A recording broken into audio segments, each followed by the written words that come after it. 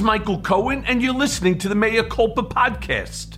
Today, we welcome to our show independent journalist and the creator of Popular Information, Judd Legum. Legum says of Popular Information that it's news for people who give a damn. And in a statement on his webpage, he writes, and I'm going to quote, "You are not a spectator, and democracy is not a game. But so much of what is written about politics treats you that way." Popular Information is Substack's first politically focused publication and features in-depth, fact-based news and analysis from a progressive point of view. With the elections on the horizon, we can't deny that the results will have a profound impact on the future of the United States and the world. Popular Information is meant to help you sift through the daily avalanche of information and give you the necessary facts to form your own opinions. Legum, a lawyer, also founded the publication Think Progressive before leaving to work on Hillary Clinton's campaign. Judd is here with us to share his vast knowledge of the current moment. So let's go now to that conversation. Okay, so Judd, you tweeted after the last January 6th committee hearing that the documents they presented are basically a paper trail that connected Trump and the hate groups that organized the riot at the Capitol. And it appears that that's true, that Trump communicated directly with extremist groups like the Proud Boys and the Oath Keepers. So where, in your opinion, is the DOJ, right? How is this new news to them? And what, in your opinion, is going on at the DOJ? You think that there are maybe some indictments coming against who? What's the holdup here? Give me your opinion. Well, I think that they may be waiting for the committee to finish their work. I know that there's a dispute between the chair of the committee and the different members of the committee and the DOJ, who wants all the transcripts, not just the snippets that were presented during the public hearings, but all the transcripts and all the documents that they've collected. So that's one explanation, that they're just waiting to accumulate the evidence, and then they're going to indict people. I think the other explanation is that they don't want to press charges against high-profile political figures and make the DOJ seem partisan. I think we'll have to wait to see how it plays out, but it could be either way. I think that as the January 6th committee continues its work, and as you see more and more evidence specifically against Trump and the fact that he knew that the crowd was armed, he knew that they were potentially dangerous, and he was really intending himself to go to the Capitol, and he really wanted to push the crowd, which he knew was armed, to the Capitol, and which you referenced in your intro here, that somehow the idea that he was going to, which he did, encourage people to go to the Capitol, was not in his prepared remarks, so that the high-ranking people in the White House didn't know that, but the ragtag group of people who were involved in organizing January 6th, Ali Alexander, others, they knew, they were discussing the idea that Trump was going to make this call. So I think the evidence is mounting, and what we're going to find out in the next months, you would assume, is whether the DOJ is ready to take the risk to make these indictments, because it would be a risk for the DOJ to do it because they might not win. Right. Well, look, one of the mistakes that I believe that prosecutors, and we're going to call the DOJ in this case Merrick Garland as Attorney General, would be prosecuting a criminal case against a whole slew of individuals. Pick your poison here. Roger Stone, Mark Meadows, Ali Alexander, the whole group of them. It's not his job to worry about the conviction. His job is to prosecute and let the jury decide whether or not the person is guilty of the charges. But I wanted to sort of just delve into you because in your tweet, you talk about the paper trail that connects Trump to the hate groups. I have to be honest, and I've been on television and I've talked about this.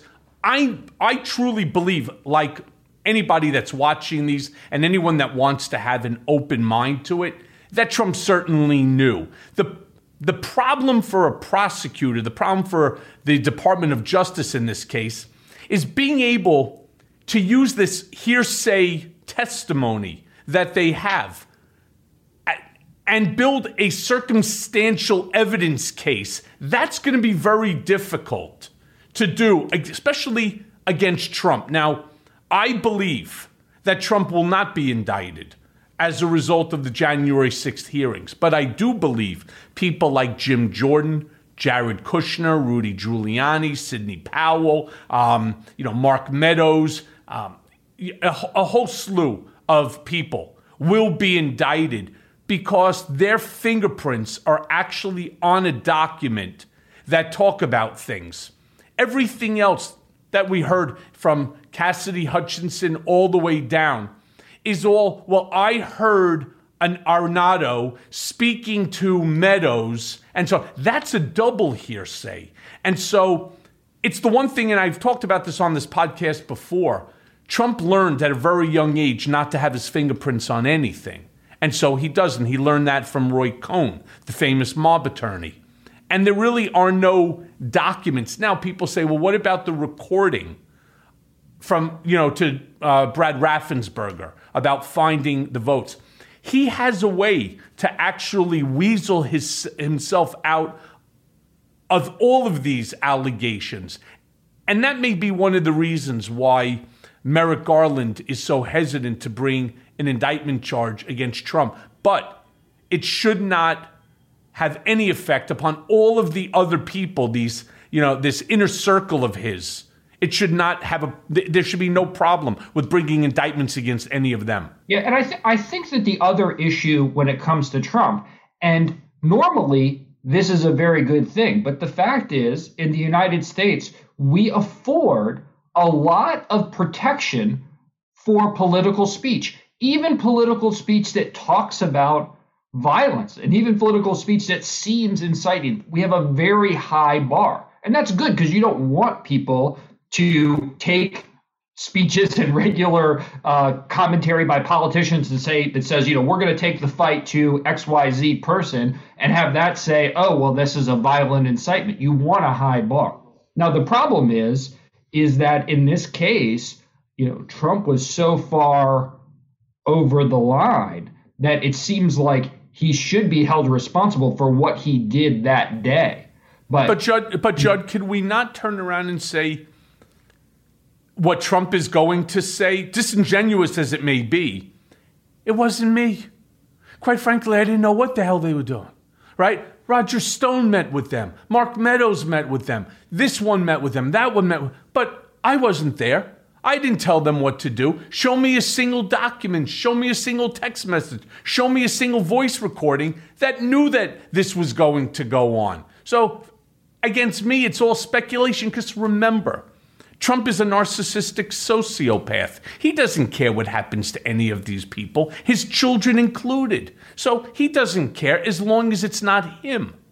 That to me is the biggest issue. Yeah, I mean, I think you're right, and I think the fact that he's not on email, he's not sending texts to people, and the fact that to a large extent, I think prosecutors would have to rely on his public words that day and his tweets and things of that nature. Now, I think that, and it'll be interesting, I'm looking forward to an upcoming hearing that is going to talk about his links to the groups, including the money trail, because I do think you have folks, and maybe these are the folks that might find themselves in legal trouble, not Trump, but one of his top fundraisers, Carolyn Wren, was the one collecting the money that was used to put on the event in the Ellipse.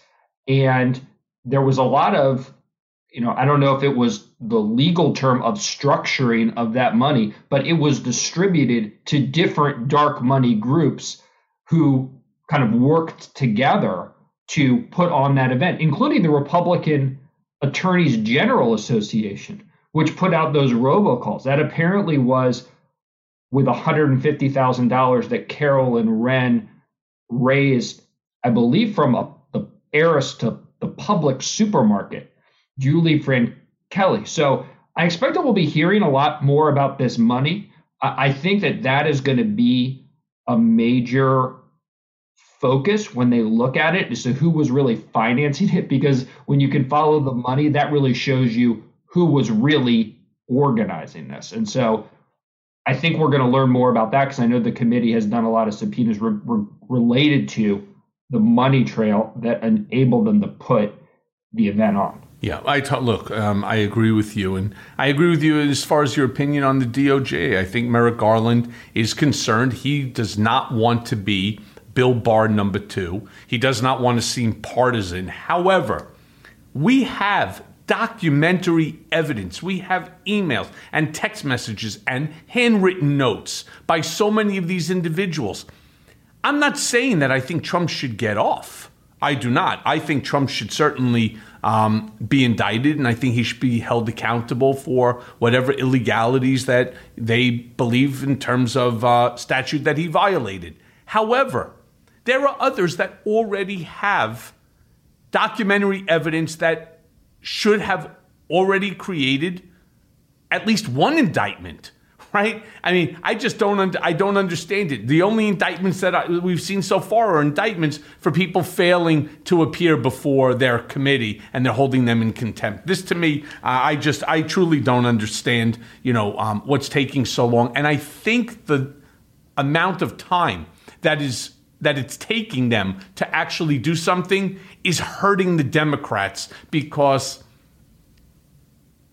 we want some action. We want some accountability. We've watched this guy, Trump, run roughshod over this country for the last 6 years. And I think people are sick and tired of it, which is why his popularity, in my opinion, and by polls, is waning. But I want to talk to you for a quick second about Trump and his angling to announce his presidency soon, basically trying to save himself from prosecution. That's what I hear a lot of these pundits talking about. And then there's rumors that Mark Meadows is being set up to take the fall for the entire scheme. And I warned him when I was testifying before the House Oversight Committee that things like this will happen. And I warned Jim Jordan the same time. But but Mark Meadows is essentially, small time, obviously, compared to Trump. But there's still not enough evidence, again, going back to what we were just talking about, to link Trump directly to the January 6th crimes, even though, again, we all know that he's guilty as hell. But someone will have to go down for January 6th. And if not Trump, then who? Right? Because 40 individuals were criminally charged during Watergate. How many do you think will get charged here? And who do you think the top 5 are? Well, I agree with you that I think that Trump sees a form of protection in keeping himself active in the political arena, potentially positioning himself to be the 2024 nominee. I think that would certainly complicate matters for Merrick Garland. If it's one thing to indict a former president, it's another thing to indict who would have to be. I agree. His popularity is waning. Someone like DeSantis could give him a good run, may very well beat Trump, but he would have to be almost a presumptive nominee when he announces. As far as who could be held culpable for this, I think you have to look at the people who were involved in the organization of the riot itself and the collection of people at the Capitol and fomenting that violence. Certainly someone like Kimberly Guilfoyle, who was involved in the fundraising, I think has a significant amount of exposure here. Obviously, you mentioned Mark Meadows, who seemed to be right in the middle of it, from the testimony, not really doing much, but certainly aware of everything that was going on, aware that there was really no validity to these claims of fraud, aware of the danger but yet continue to press forward with these claims. So I think the closer you get to the violence itself, the more knowledge you have of the violence, the more knowledge you had of the scheme and of the legal weaknesses of the scheme. And certainly some of the folks who were involved in creating those pretexts, like a John Eastman, I think, certainly hasn't come out of these hearings looking very good. Those are the folks that I would look to. I'm not yet convinced that we're going to see those indictments, just because, there is, I don't think any of it would be easy. I think it would all be viewed as political. And I think, whether you work for the DOJ or you're a state prosecutor or you're a local prosecutor, prosecutors like to win. They like to make charges that are easy wins, and that hopefully they don't even have to take to trial. But anyone they indict related to January 6th is not going to lay down. Maybe they could get a couple of guilty pleas around the periphery, but I don't think you're going to get one of the main players to get a guilty plea. And so that's really what you're fighting against, is the kind of innate caution of a prosecutor, which outside of a political environment makes some sense. You don't want a prosecutor just taking shots and seeing who they could get a jury to indict. But in this case, you did have an attack really on the heart of the democratic process. I agree, people are thirsty for some kind of accountability, but it will take a prosecutor who's willing to take a risk. It's not a risk, though, Judd. That's the whole thing. And I yell from the mountaintops. If I was actually on a mountain,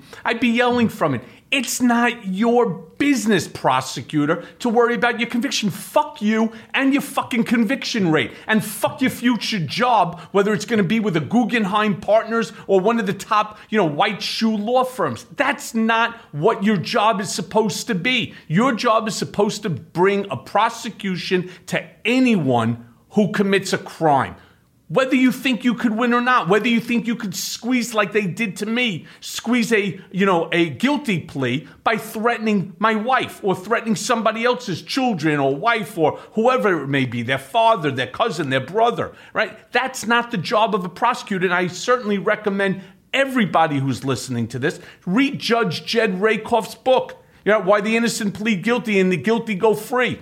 It is exactly on point. Prosecutors, do your job. Don't worry about what the end result is going to be. That's my opinion. Because if they I think that's, I don't disagree with that. I think that's, especially in a circumstances like this, when everyone witnessed what the result of these crimes were. I mean, you certainly can't look at what took place on January 6th and also really what's happened before and after, where there's an attack on the fundamental mechanisms of democracy, and conclude that there wasn't a crime, and not just a crime for the people who were right at the Capitol smashing windows, but a crimes for the people who were creating the circumstances for which that occurred. And it's just a matter of whether our system is really capable of dealing with something like this. I mean, that's really the test. It's like a stress test for the whole democratic process. There was a stress test really to see if there was a transition of power, and now we're seeing a stress test for democracy itself. And actually, it goes beyond accountability, because I think what's important to understand is that these efforts are ongoing, meaning that if Trump or really any Republican nominee in 2024 is involved in an election that's anywhere near close, because the 2020 election wasn't really that close. I mean, we've lived through close elections. 2000 was a close election by all accounts. Whether you were on the Bush side or the Gore side, that was an election that was decided by a few hundred votes. This was not one of those elections. But if you had an election that's anywhere in the realm of close, you are going to have similar efforts, and at that point, you may have, and these folks are on the ballot, people who are now Secretary of State, people who are having high-ranking positions overseeing the elections, who have been parroting the lies that Trump has been pushing about election fraud in 2020, about the system, about voting machines, about drop boxes. Those people will now be potentially in charge. And also, all of the state legislatures are spun up. You also have a Supreme Court now that is different and that is ready to potentially side with Trump. Because, you did have those challenges involving Pennsylvania prior to 2020, where they were trying to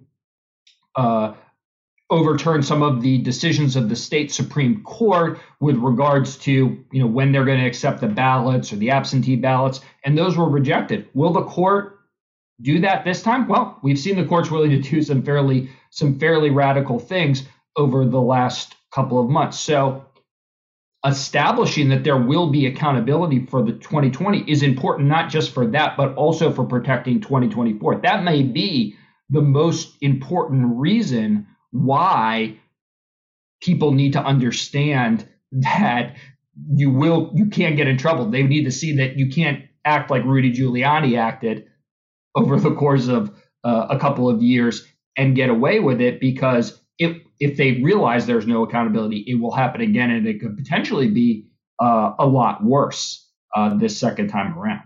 Yeah. So let me give you my 5 picks, if I can, and tell me, just real quick. Roger Stone. I believe Roger Stone is definitively going to be indicted. I believe the same thing with Steve Bannon. I also believe Michael Flynn.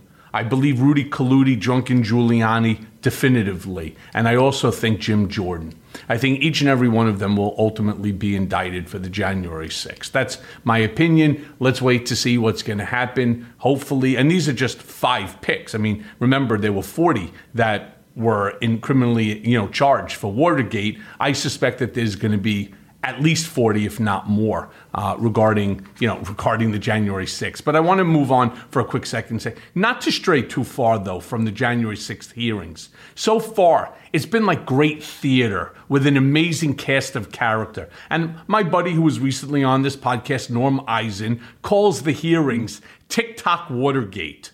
Anyway, who do you think has been the most impactful witness so far? And what are some of the insights that you have into the proceedings?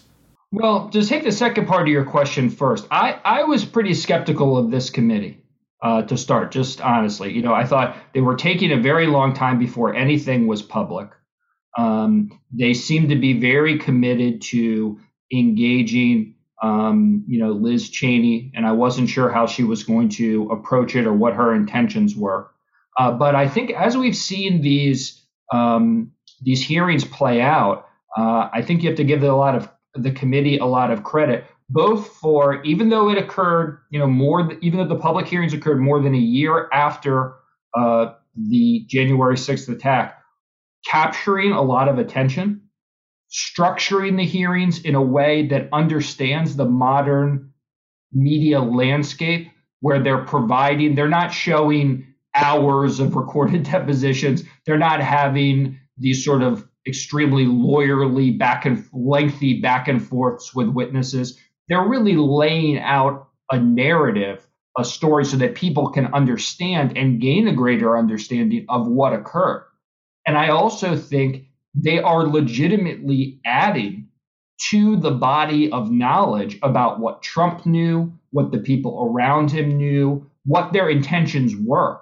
Because I think there really was a narrative. And when you look at the faces in the crowd and the guy with the horns and everything, there's this idea that this wasn't that serious. It was scary, but come on, what are these people really going to do? It's a bunch of clowns. But I think they've established piece by piece that this was a serious plan. This was not something that was just slapped together or that happened spontaneously. This was something that was a true attack on democracy. They've made that case. They've captured attention. They've gotten millions of people to watch. So I give them a lot of credit for that. I think, Cassie Hutchinson probably has, in my view, has been the most impactful witness, just both because she was a new character. There wasn't a lot of people who knew about her. they established, I thought it was really effective when they kind of established that she was the person in the room. They showed that map of the White House, and they showed her sitting kind of right in the center between Meadows and Trump, sort of placing her. She becomes almost the eyes and ears of the public, observing all of this, playing a part in it. And I think they probably were, because she was cooperating so much, painted her in perhaps a more positive light than maybe she even deserved as a result of her cooperation. But I understood that. But then, really giving people insight into what was Trump saying and thinking into those critical moments right before he gave that speech. What were his intentions that day? So I really think that, there's been a lot of interesting witnesses. There's been a lot of witnesses who provided some insight, but I think since her testimony really changed the complexion of how people viewed that day because of her unique position. And essentially, she's the one who's given us a perspective into the group of people that thus far are ignoring the subpoenas, and some of them are being held in contempt and some of them aren't. But that part of the story, I also think she's essentially made it critical for someone like Pat Cipollone to come in and testify, because she presented him as such a key figure, warning that we're going to be charged with all the crimes if this goes forward. So I thought that was pretty riveting. And I think, even if, and obviously there's only so much you can get out of just kind of expanding public knowledge, but ultimately they will be doing a service for history for people to really understand what happened. And I think everyone has a much better understanding. And a lot of these myths about what was really going on that day and what the people involved really wanted, which was to really just keep Trump in there, even though they knew he lost, to keep him in there for 4 years, and to do it however possible, including by use of violence and intimidation. And that's what they've established. So I think my overall takeaway from it has been, they probably will go down as some of the most effective public hearings that have ever been held in Congress. Because I think Congress, it's really hard for members of Congress not to just get on a soapbox, not to just talk and let their views, to kind of stick to a game plan. And you have to give them credit for showing some discipline with that. And the payoff has been people have in fact been paying attention. And I think people will pay attention as we get, through the end part of these hearings. So interesting. I think it was really an unfair question to ask you. It's kind of like a trick question, because each and every hearing has exceeded my expectation. I mean, just as an example, because I don't want to waste too much time on it, but I would say another, and one who would, in my estimation, certainly go head to head with the Cassidy Hutchinson hearing before the committee, would be Wandrea Moss and her mom, Lady Ruby. There's so much that came out of that. First of all, they were very relatable. On top of that, what were they doing? They wanted to do their civic duty. They were working, at the ballot box and so on. And of course, Rudy Giuliani making statements about them passing around, cocaine, and that this whole thing, was one big giant, fuck Trump type of, scenario, when in fact it was they claimed it was a USB.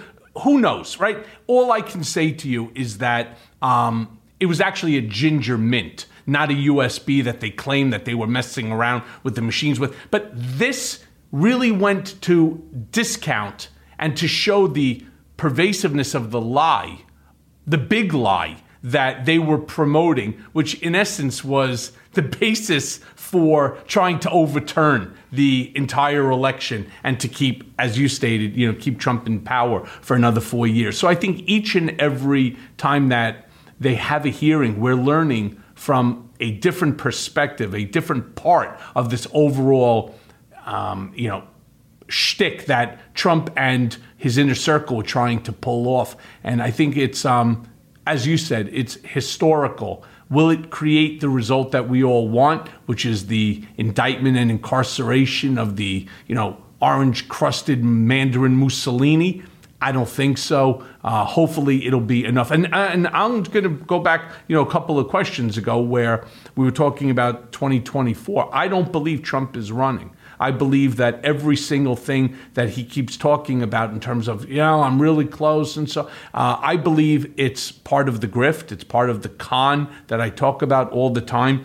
First of all, if in fact, as it was in a CNN article about Trump's decision that he's going to run, he's not going to run, he would have to, of course, announce it through an exploratory committee. We don't have that. There certainly is no FEC filings at the moment. But then again, he doesn't think much of the FEC. On top of that, one of the things that he's going to need is somebody who's going to continue this online digital money raise, which Brad Parscale was the guy who's been behind this since 2015.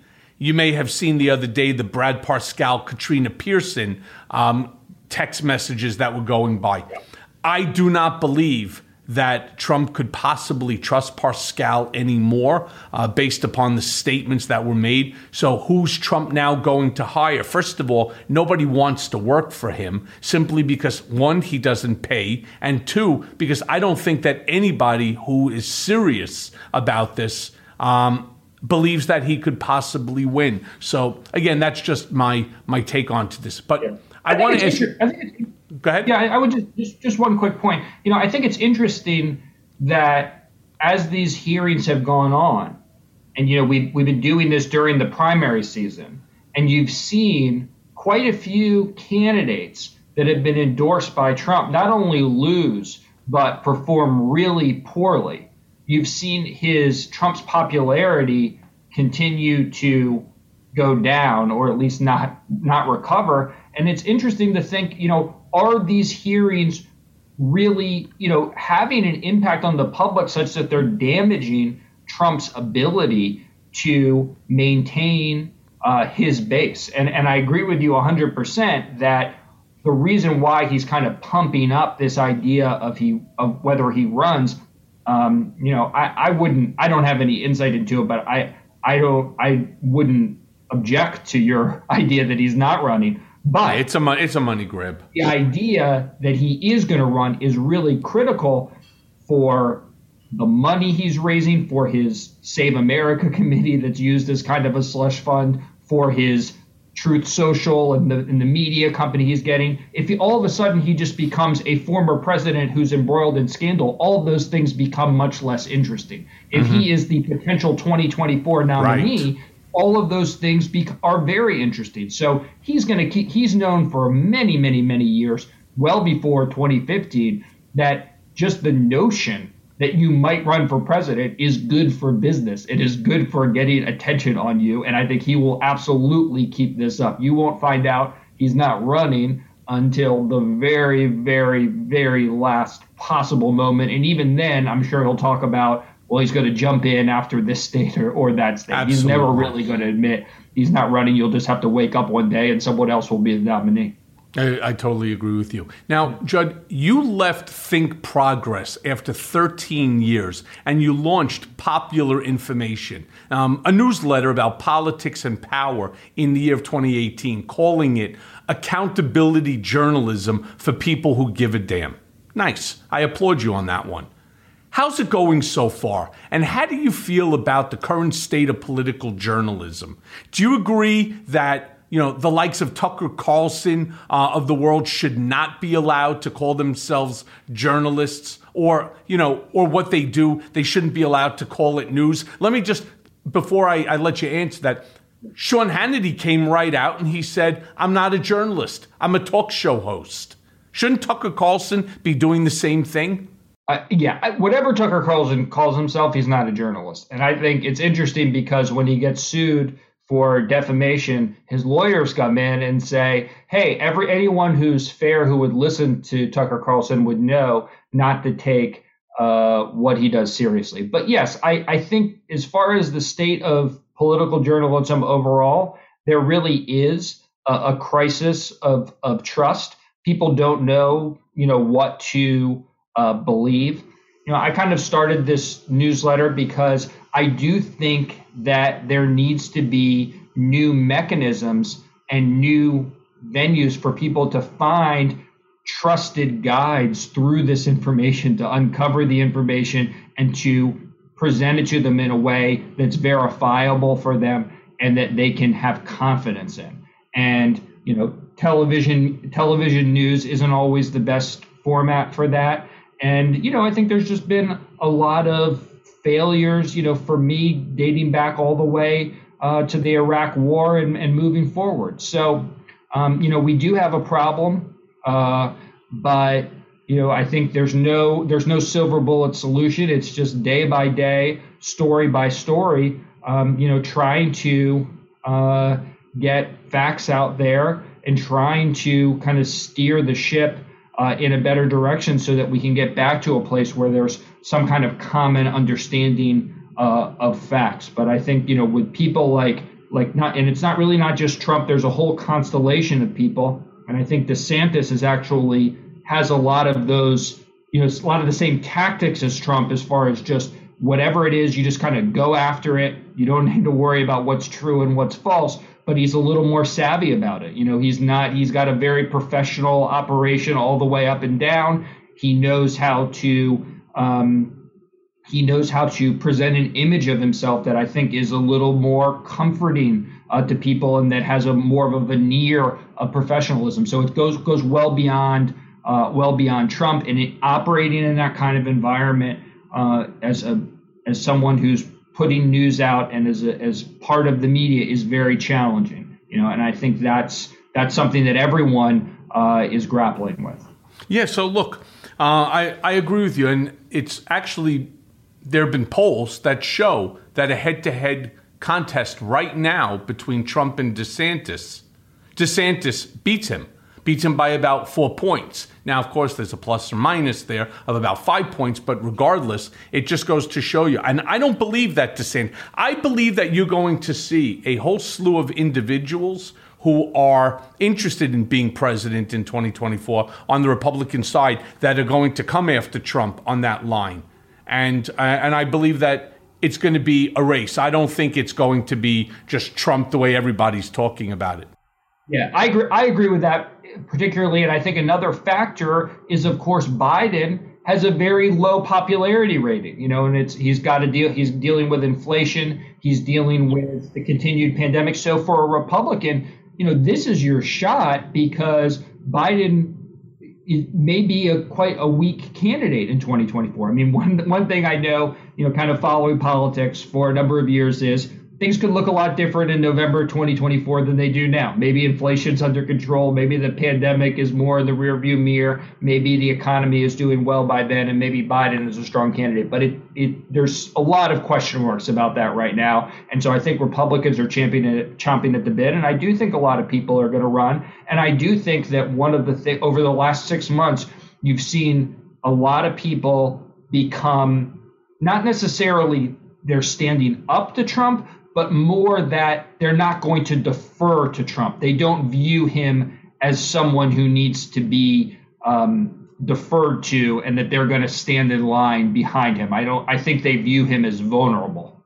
I agree with you. So let me ask you this then. Who do you go to when you want honest news or opinion, right? I mean, who do you trust? Because it's one of the biggest problems that we're facing right now. You don't know who to trust. You don't know which news channel is providing. You don't know which app is actually legitimate and which is not. The misinformation, the disinformation, the malinformation that's going on right now. This is all really messing with the heads of the American people. And I think it's going to cause a serious problem when it comes November for voting. Yeah, I think that it's challenging. But I do think the reality is there's such a volume of information and there's more bad information out there than ever before, but there's also more good information out there that's been ever before. And there are some really excellent outlets. So who do you trust?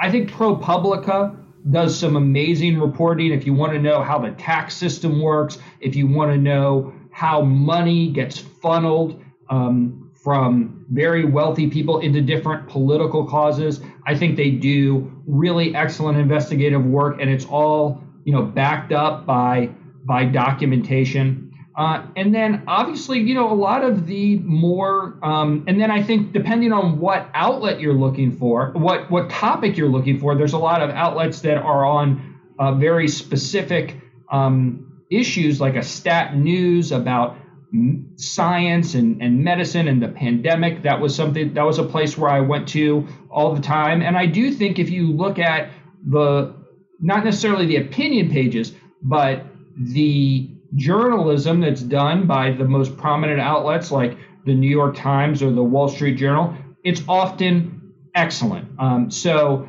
I do think that there is a lot of places to find quality news. For me, a lot of the work that I do involves kind of following the money trail, looking to see, how powerful individuals and corporations are using money to influence the process. And so I like to look at the primary source documents. But if you've got a real job, instead of being a newsletter writer like myself, you don't necessarily have time for that. But I think there's a lot of really good choices out there. Nice, because I have a hard time finding them. So another journalism question for you. Well, sort of. What the hell is with Glenn Greenwald? I mean, didn't he used to be some sort of a good guy? And now I understand he's seeking to be the right wing's go-to intellectual. As oxymoronic as that sounds, because right wing and intellectualism are so rarely spoken in the same sentence. Tell me, if you know it, what the fuck's Greenwald's gig? Well, I don't know everything about it, but I will say someone, I've known Glenn Greenwald for many years. I first encountered him as I was living in D.C., and we were both doing work around the Patriot Act during the Bush years. And I think, he started off in the way that I knew him was around civil liberties issues. And that's what he was passionate about and wrote about. And I, for many years, admired his work on that score. I think since then, he's kind of pivoted from that into sort of utilizing just a critique of everything that's not on the far right, really using Tucker Carlson's platform to build his own newsletter business. Like myself, we're actually both on the same platform, Substack, and exploiting that, using his past as someone who was admired by the left to kind of gain a cachet and credibility on the right, because there's nothing that somebody on Fox News likes more than someone who's seen the light about the left in the country. So I think using that evolution that he's had and using that to build his own brand among the right it's what's going on. And I think over the time he's become really an apologist for Fox News and a lot of the very reactionary politics that play such a significant role in our country today. Yeah, look, I don't know what his gig is either, other than to say he's found an avenue within which to make money, and he's willing to sacrifice his ideals in order for, another $1 a month subscription, I guess. I don't know, because I don't believe. If you're a civil libertarian, the politics of Fox News and Tucker Carlson doesn't exactly mesh up with what you might be interested in. So he's clearly interested in something else that's not civil liberties. I absolutely agree with you. Now, Judd, you recently wrote a great piece in Popular Information, and I recommend all of my listeners to go and to check out this newsletter. The name of the piece was Who Broke Capitalism?, which is all about the major American corporations that have funneled money into governor's races, to affect the abortion outcome in states like Michigan, Florida, and Ohio. If you do me a favor, tell my listeners who these companies are and why they are pouring money into canceling abortion. I mean, why do they even care? I mean, how does it possibly serve them to have legislation or a decision that the Supreme Court just gave that outlaws Roe v. Wade? Well, it really shouldn't. But I think what you have is, now you have the Supreme Court decision that ended the constitutional right for abortion. Now you're going to have it play out in any number of states. There's some states where trigger laws went in right away, but there's a number of states, Kansas, Michigan, Arizona, Pennsylvania, all down the line, where they're going to be deciding, and the outcome of the attorney general's races, the outcome of the governor's races, the outcome of the legislative races are all going to determine the path forward in those states and whether there will be reproductive rights in those states. And what I've tracked in the newsletter is, and this is something that, not a lot of people are aware of, but major corporations like Comcast, like AT&T, Wells Fargo, I even did a piece about the Match Group, which does Match and Tinder and OkCupid and dating sites. They're donating not $100 or $1,000 or $10,000. They're donating hundreds of thousands of dollars, in some cases millions of dollars, to groups like the Republican Attorneys General Association, which is actively raising money and saying the money that's donated, we are going to use that to elect attorneys generals who will overturn reproductive rights. Just to give you a really tangible example of this, in Wisconsin, there's a current attorney general. There's a law it was passed in 1849 that bans all abortions. It sort of just sat there on the books. It wasn't enforceable because Roe v. Wade was in place. Mm-hmm. Now that Roe v. Wade is gone and the constitutional protection is gone, the attorney general is saying this law is from 1849. We are not going to enforce it. But the Republican Attorneys General Association is already reserved $650,000 in ads to defeat him and replace him with a Republican candidate that will enforce that law. So that's what's at stake. And they get that money in many cases from those major corporations that I was listing. And just to kind of wrap this around and show how these issues are connected, I mentioned the Republican Attorneys General's Association before because they were the ones who sent the robocalls out on January 6th to build the crowd at the Capitol. But yet, even after that, and even knowing that this money will now be used to overturn abortion rights, you still have corporations that are sending hundreds of thousands of dollars to RAGA. And this actually just came out. I read this story right before I came on to talk with you, that this Sunday at a resort in Palm Springs, major corporations are going to be golfing and deep sea fishing with the Republican Attorneys General's Association, and they had to pay $150,000 or more to attend this retreat. So that's the kind of thing that I don't think that there's a lot of awareness around about how much money is being pumped into the system. And then you kind of see the result. You're like, okay, well, now Roe v. Wade's been overturned. Now all these reactionaries are being elected to state office. It doesn't happen on its own. We don't just stumble into this. There's a lot of powerful forces behind it. Do these corporations, the CEOs or even employees of these corporations understand that the overturning of Roe v. Wade has some real serious consequences, especially when you have a completely out-of-touch Supreme Court that's going on? You know, there's a case that's out there right now, a 26, 27-year-old guy who raped a 10-year-old girl. And she's from Indianapolis, and she had to leave Indianapolis in order to go get an abortion because in Indianapolis, you're only able to get an abortion within. The girl was from Ohio. And I'm sorry, you're right. She was from Ohio, had to travel to Indianapolis because in Ohio you had to have the abortion as early as 6 weeks into the pregnancy. But she was 6 weeks and 3 days. This is a 10-year-old girl, for God's sakes, who was, violently raped by this man and now impregnated. I mean, do they not understand that there are consequences to the overturning of Roe v. Wade? Do they not understand that that's just the beginning to this out of control Southern white Christian coalition, evangelical,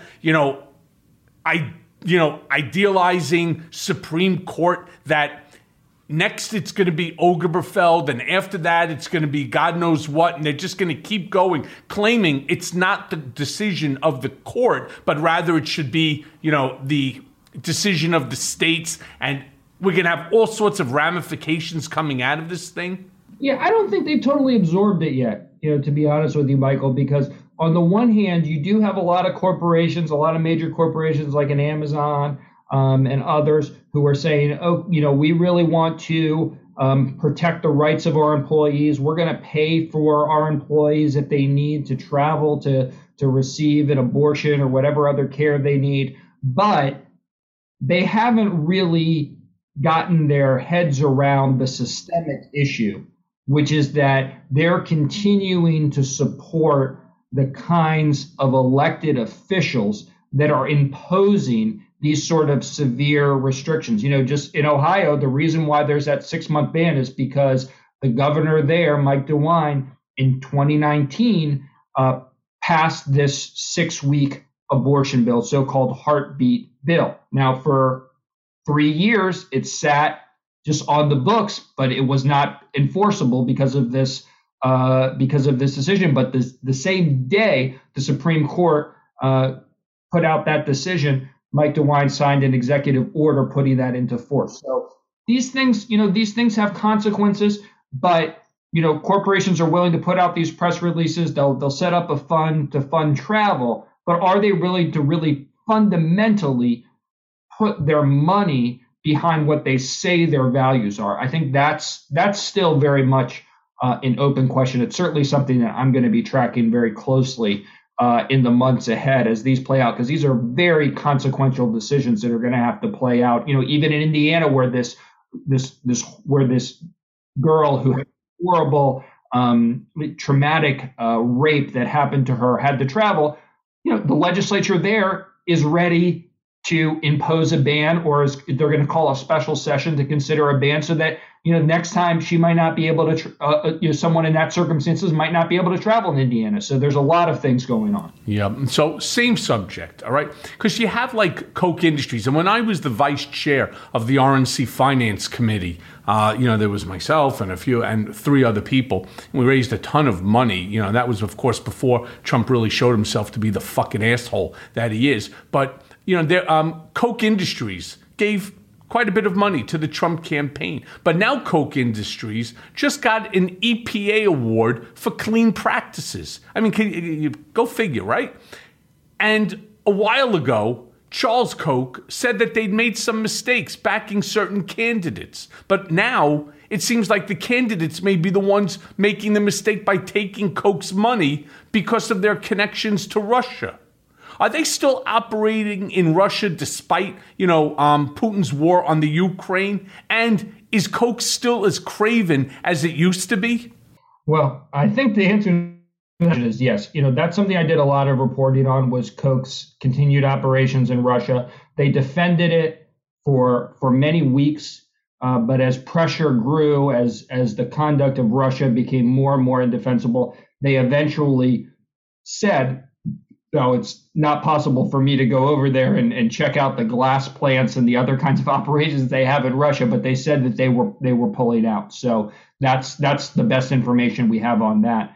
But, I do remember what you referred to, which was that Wall Street Journal profile where Charles Koch said, he's turning over a new leaf. He wants to be bipartisan. He wants to take a new path. And they certainly spend a lot of time, trying to find ways to depict themselves in that way. I'll just say, as someone who looks at a lot of campaign finance filings, if you look at the super PACs that are active for the midterms, the main super PACs for the Republicans in the Senate and the House, the NRSC, the NRCC, all the main groups have huge donations, both from the Koch PAC, but also direct corporate donations, and they're still overwhelmingly, almost exclusively supporting Republicans, including many of the Republicans that voted to overturn the election. They're one of the top donors to Republicans that overturned the election. So I think that Wall Street Journal article was a lot of PR, and the basis for them repositioning themselves as some sort of bipartisan, cross-partisan entity is just to make themselves, more effective and influential. But there's really no substance behind it on a couple of issues. They're willing to go, cross-partisan. They'll say they're for criminal justice reform, but really what they're about is the seizure of corporate assets when corporations commit crimes. There's something in it for them when you drill down on any of these issues. Yeah, and look, they're very smart and they're very clever. The CEO, this guy Robertson, in April of 2022. They put out these great press statements. They have this glass company that's there that they put out these statements that say all other Koch companies, none of with operating assets in Russia, have ended or are ending business activities there, right? This is coming from their CEO, or are, right? What does that mean? Oh, yeah, we're figuring out how to extricate ourselves. They have 600 employees there. Their big concern is that the government of Russia will take over this plant, which, of course, they have the ability to do, and then they'll lose that asset as part of their overall Koch industry, conglomerate. However, something that I think people should understand is that Koch Industries is the second largest privately owned business in America with $115 billion in annual revenue. And they're worried about a glass plant? Seriously? That they're also manufacturing glass in, I think it's Wichita, Kansas, and this is what they're worried about, as opposed to separating themselves out, especially during this time. Now, I'm not saying that if in fact that they can finally put an end to this war and we could figure out how to work with Russia.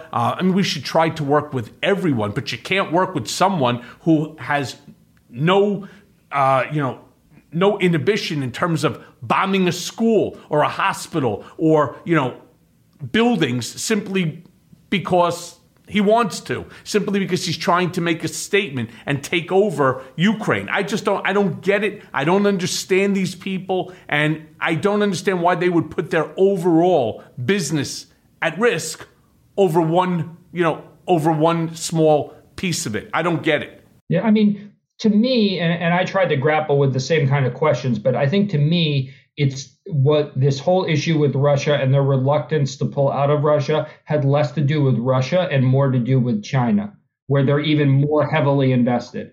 And they were very reluctant to set a precedent that violations of human rights or military aggression should require them to change their business practices. Russia is not a major, as you said, they're an enormous company. Russia is not a major part of it because they're not a major economic force in the world compared to a lot of other countries. But China definitely is, and I think that there was a lot of concern. My impression, although I don't have firm evidence of this, but I'll just tell you my impression was that was driving a lot of it. It was the principle that they should just continue to operate and kind of keep things status quo regardless of any human rights violations by any country. And that was the line that they wanted to draw, but they were unable to hold the line. So we'll have to see how it plays out. Yes. So, okay, Judd. So look, the hour goes by quick when you're having a fun conversation or not so fun conversation in this specific case. So I have one last question for you. It's obvious that we need to vote in more pro-abortion and anti-filibuster Democrats to win in November. That just seems like a easy statement of fact. But how much difference do you think can be made in these red states? Because I hate to think that any place in America is a lost cause. But there's some seriously corrupt and gerrymandered states that, in all fairness, are impossible for Democrats to get through now. What can we be doing differently or better to change red states back to blue? Because, look, Judd, let's face it, the Democrats are just better for the working people and the middle class. My real question to you, and really about them, why don't they know it? Well, I think it's a difficult. I don't think I have a somewhat optimistic view on this. I don't think there are any states that are lost causes. Even in my career in politics, it wasn't so long ago that Virginia was considered a very red state, and then it became a purple to blue state. It might be trending back red, but I think a state can change from time to time. I think the real core is Democrats are doing quite well among college-educated voters, but they really need to speak to working people, and I think they're going to need to be able to take on the wealthy and the powerful. The Democrats have been in power for a couple of years now, though they have very narrow margins in the House and Senate. But you still have those Bush tax cuts from 2017 are still in place. And I think policies that tax the very wealthy or that require a little more of the very wealthy, billionaires, corporations, and that give a little more to working people, make their lives, allow people who have families to take care of their children, to take time off when they have a new baby, to take time off when they're sick, to make a living wage. If Democrats can do that and show that they can deliver to people, whether they're living in Texas or whether they're living in upstate New York or wherever they are, I think that is going to be where you find success and where some of the complexion of these states might change. As long as the economic circumstances of working people remain stagnant or declining, there's going to be a lot of unrest. And that's when you have the risk of someone like Trump coming in and winning. He didn't win by coming in and saying, I'm going to help wealthy people and cut taxes for the wealthy and corporations. He came in and saying, I'm going to take on Goldman Sachs. I'm going to take on all of these corrupt, powerful forces, and then the people are going to rise up. I mean, there's a lot of things he did wrong, but I think Trump knew that was the winning message, and it maintains the winning message. And the key is to combine that winning message with actual policies that would help those people rather than just a rhetoric. And that's the unfinished business. And it's not easy. I don't say that I have the answer of how to get it done. I understand there's all sorts of complexities to the legislative process, but that's really what it comes down to. You've got to improve the lives of those people and reform that coalition between working people and the professional class, kind of the blue collar and the white collar, and bring them together, and that's a winning coalition. Yeah, I think what he really meant when you were saying that he's going to take on Goldman Sachs, I think he was meaning I'm going to take on their checks as donations. So look, Chuck, let me thank you for joining me today on Mea Culpa. I truly appreciate it. My only request to all my listeners and whoever you pump this out to is that you just vote in November, right? You got to get out there. We have no choice but to vote. We have to make a stand. I believe the Gen X, Y, Zers, I believe women right now, whether Republican, Democrat, whether you like Trump's policies or not, makes no difference to me. He as an individual is wrong for this country. I believe that the message that's coming out of the Supreme Court is wrong for this country. And I think we have no choice but to beat them in the polls. And I certainly hope that the Democrats listen to you, listen to your paper, and get out there and make a difference by voting. That's pretty much my statement. So, Judd, I just want to thank you for joining me today and wish you the best. And obviously, we'll have you back. Well, thanks a lot, Michael. Enjoyed it. And I'll see you soon, my friend. And now for today's Mea Culpa. What's hard to fathom the amount of hate it would take to want to storm the Capitol and kill Nancy Pelosi, as apparently every single seething insurrectionist wanted to do on January 6th. And let's face it, that sort of hate doesn't just happen overnight. You've got to really invest in your subject, find all the reasons why your hate is justified, and then be ready to throw your life away when you finally decide to do something about it. Late last week, the Justice Department recommended that Guy Reffitt be sentenced to 15 years in prison. Reffitt is the first of the January 6th insurrectionists to be convicted at trial.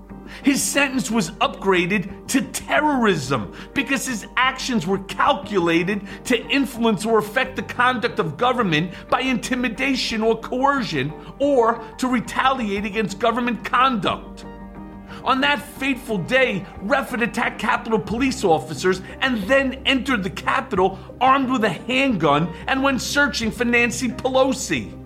The fucking idiot had a camera strapped to his helmet that captured all the terror on tape. Everyone in and around the plot to overthrow the government seems to have been filmed themselves for posterity. For them, I suppose, it was going to be a glorious day of death, mayhem, and Kodak moments. Reffitt was a leader in the Texas 3 Percenters, a gang of gun enthusiasts and big government haters. The 3 Percenters believe in the ability of citizen volunteers with ordinary weapons to successfully resist the United States military. They support this belief by claiming that only around 3% of American colonists fought the British during the American Revolution.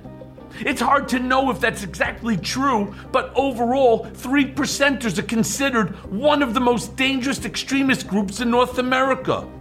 Full of felons, domestic abusers, and even some right-wing politicians like Colorado Congresswoman Lauren Boebert and Illinois State Representative Chris Miller, the Illinois House did vote to censor Miller for attending the January 6th Save America rally, but he's still in office, setting policy. Interesting sidebar, a couple of 3 Percenters were also involved in the kidnapping attempt on Michigan Governor Gretchen Whitmer. But back to the sentencing of Guy Reffitt. That 15 years that the DOJ arranged for him is likely a warning shot to other 3 Percenters and their ilk that says cooperate or rot with Reffitt in jail. January 6th blurred a whole lot of lines, but a 15-year sentence is clear. Really very fucking clear. It's justice and finally an indicator that the rule of law is starting to kick in. Knowing that Reffitt is still safe behind bars probably won't help Nancy Pelosi sleep at night, but it does bode well for the democracy as a whole. And thanks for listening. Mea Culpa is brought to you by Audio Up, Midas Touch, and LSJ Media, and it's written and produced by Jimmy Jelinek. Executive producers are Jared Gustad, Jimmy Jelinek, myself, Michael Cohen, and Phil Alberstadt. Our editor is Lisa Orkin. It may be a new day politically, but nowadays the landscape is more confusing than ever. Donald Trump may have lost the battle for the presidency, but in many ways, Trumpism is winning the war on the state and local level. Mea Culpa is here to help guide you through the wilderness and keep you informed. And let's face it, we all want Trump, Rudy, and the rest of these seditious traitors to see justice. And folks, it's coming. So stay tuned as I guide you through the twists and turns of the criminal process that will ultimately see them behind bars. Mea Culpa, nothing but the truth.